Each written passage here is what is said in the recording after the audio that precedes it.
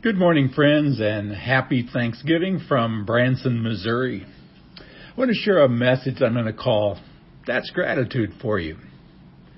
It reminds me of a story I heard many years ago about a grandmother. She's watching her grandson play on the beach when suddenly a huge wave comes along and washes him out to sea. And she cries out, "Please, God, save my only grandson. Please bring him back." And suddenly a big wave comes and washes the boy back onto the beach, good as new. And then Grandma looks up to heaven and said, "He had a hat." That's gratitude for you. Have you noticed that some people just can't be satisfied? I mean, some people, I'm talking about you and me, not someone else, have a hard time expressing gratitude or even feeling it. Back in 2001, Stephen Post, a medical school professor of bioethics, created a research group called the Institute for Research on Unlimited Love, dedicated to testing and measuring the effects of love, gratitude, and other positive caring emotions in human life. Dr. Post's research has discovered that spending 15 minutes a day focused on things you're grateful for can have the following effects on your physical health. 1, it increases your body's natural antibodies.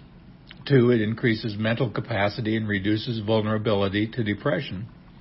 And 3, it creates a physiological state of resonance, improving your blood pressure and heart rate. And that's gratitude for you. It not only lifts the recipient, it also gives life to one expressing it. Therefore, we're told time and time again in the Bible to give thanks. A thankful heart puts us in right alignment with God and one another. If I had a text for today, I guess I'd use Colossians 3:15-17, where Paul writes, "And always be thankful. Let the message about Christ in all its richness fill your lives. Teach and counsel each other with all the wisdom he gives. Sing psalms and hymns and spiritual songs to God with thankful hearts. And whatever you do or say, do it as a representative of the Lord Jesus, giving thanks through him to God the Father." There. That's gratitude for you. Until next time, see the vision, live the mission, and feel the passion.